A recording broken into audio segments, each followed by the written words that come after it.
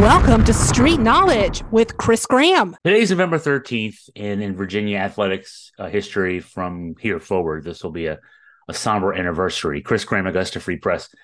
A year ago today, three UVA football student athletes, Devin Chandler, Lavelle Davis Jr., Deshaun Perry, were shot and killed in a mass shooting that also wounded two people, including another UVA football player, Mike Collins, who came back and rejoined the team in the spring and has played this fall. Leads the team, tied for the team lead in touchdowns with 7.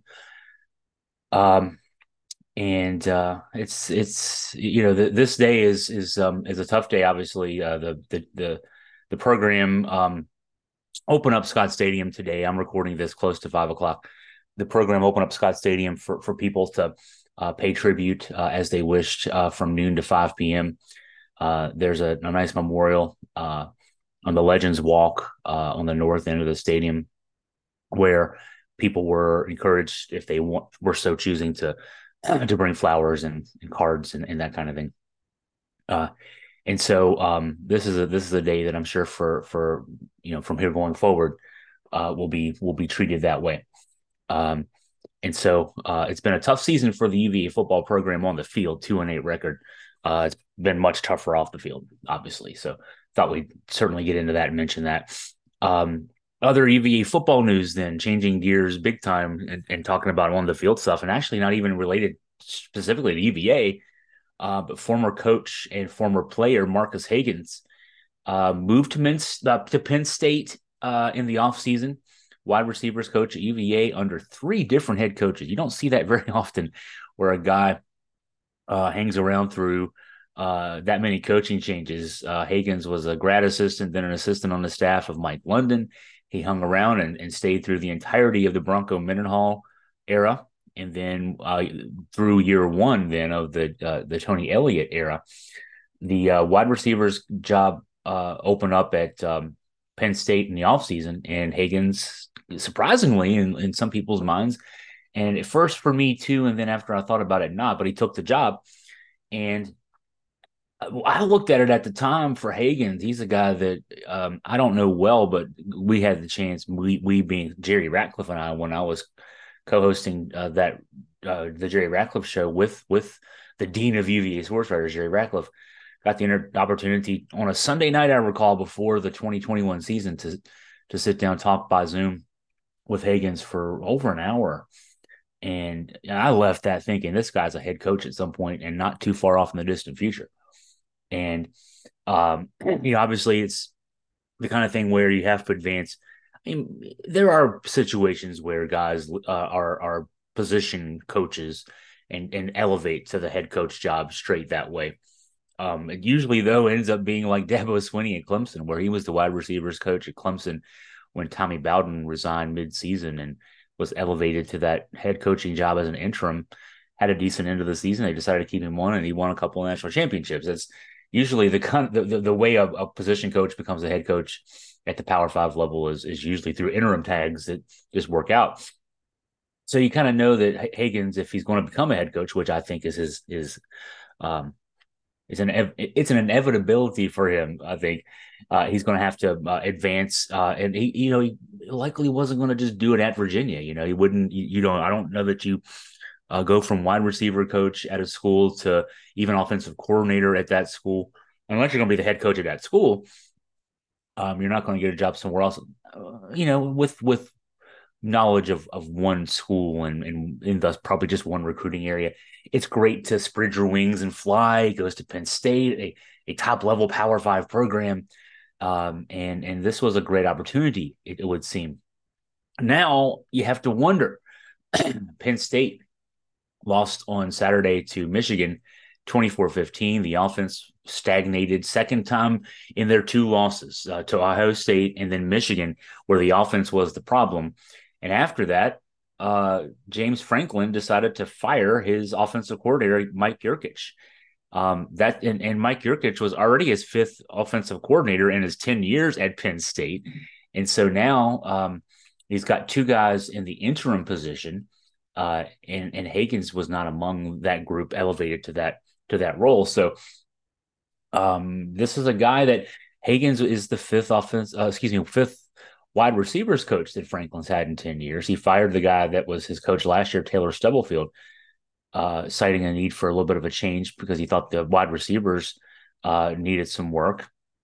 The last year, Penn State threw the air to put up 252.5 yards per game. This year, they're only averaging 206.1 per game. And I scan things a lot when I'm reading about these kind of things to write about. What I get is a sense from the people who cover Penn State regularly that they feel like that the wide receivers there at Penn State have been having issues running routes, getting open, that kind of thing. And whether it's fair or not, that ends up being a reflection of their coach. So I hope for his sake that this move, which was clearly intended to, hey, let's get out there. It's an elevation, even just going from UVA to Penn State, but it's also a chance to build a resume and work towards what, again, I think is an inevitability for Marques Hagans, that he becomes a head Power 5 coach sooner rather than later. Hope it doesn't work out in the wrong direction and lead to something bad happening there for him. So we'll keep an eye on that. Penn State's interesting, man. They go 10-2. It seems like every regular season. They just can't quite get over the hump. So it's one of those things too where James Franklin isn't going anywhere. He's got a $64 million buyout.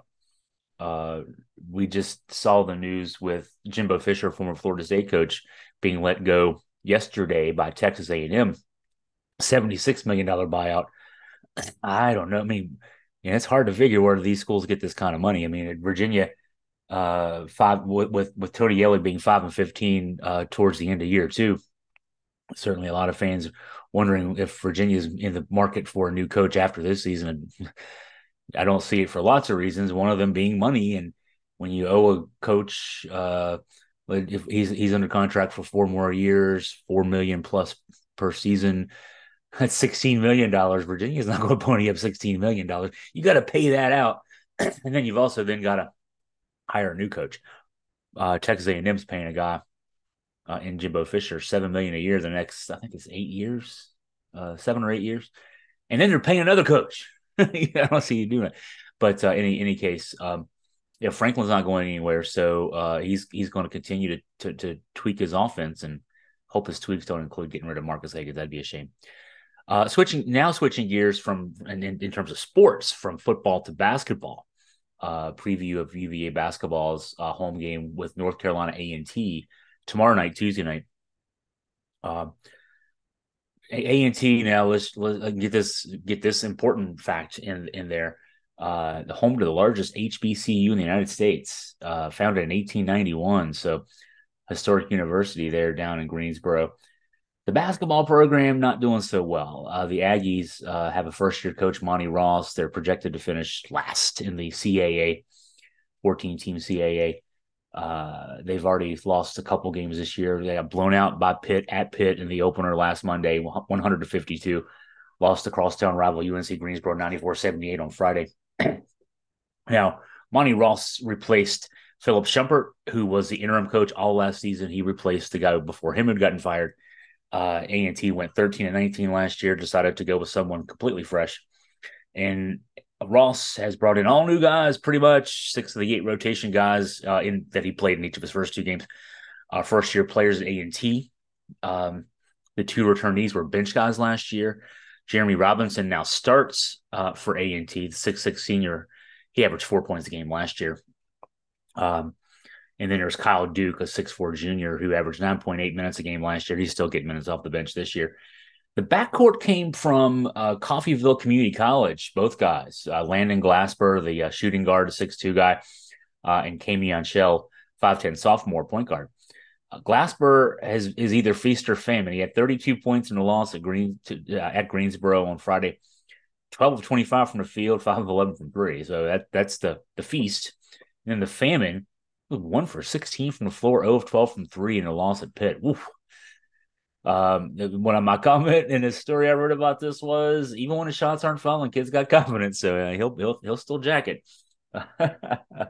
Other starters are an East Tennessee State transfer, 6'8" sophomore Evan Joyner, and I'm going to try to pronounce his name, and I knew I was going to get in trouble here. Nikolaos Chitikoudis, Boy, that is not good for me. I usually can hear like Antetokounmpo, and after a while, I'll say it decently right. 6'9" freshman from Greece. That's why I mentioned Antetokounmpo. Uh, don't expect A&T to put up that much of a fight. KenPom.com has Virginia a 99.7% favorite for what that's worth, right? 84-55 projected final score in this one. The one thing to watch will be the battle for tempo. This A&T team likes to push the pace, averaging through 2 games this year, 72.9 possessions per game. Virginia's averaging 65, which is actually up 3.5 per game. It's only 2 games, but 3.5 per game from last year.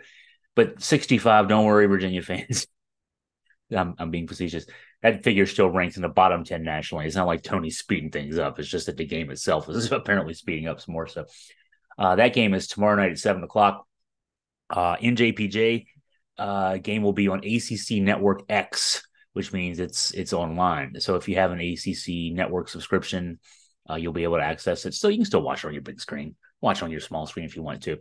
We'll be live blogging on Facebook during the game. So if you want to join in, please feel free to do so. I'll just be kind of sharing my thoughts, observations, et cetera, et cetera. And, getting back to football, this is Monday as we're recording this.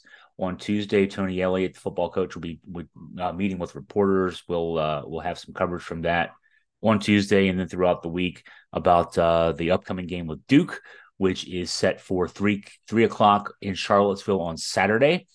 Plenty of good tickets still available if you want to go. I'm not recommending it necessarily, but if you want to go, you can find a ticket pretty cheap.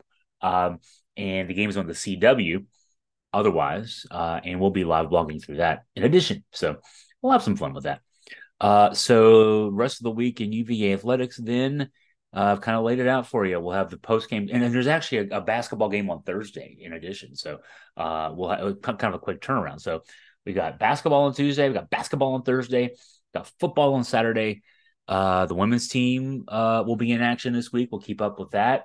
The women's field hockey is in the Final Four facing North Carolina. I think that's on Friday. Men's soccer just got noticed that they have been given a bid in the NCAA tournament as a 7 seed, and there's a game. I think that's on Friday as well. I should have looked this stuff up, but memory tells me from having seen the note about that today. That's on Friday, a second round matchup, so we don't know exactly who yet. Boy, there's a lot going on there. So if you have any questions, any comments, any mailbag items for me to maybe address, please email me at chris@augustafreepress.com.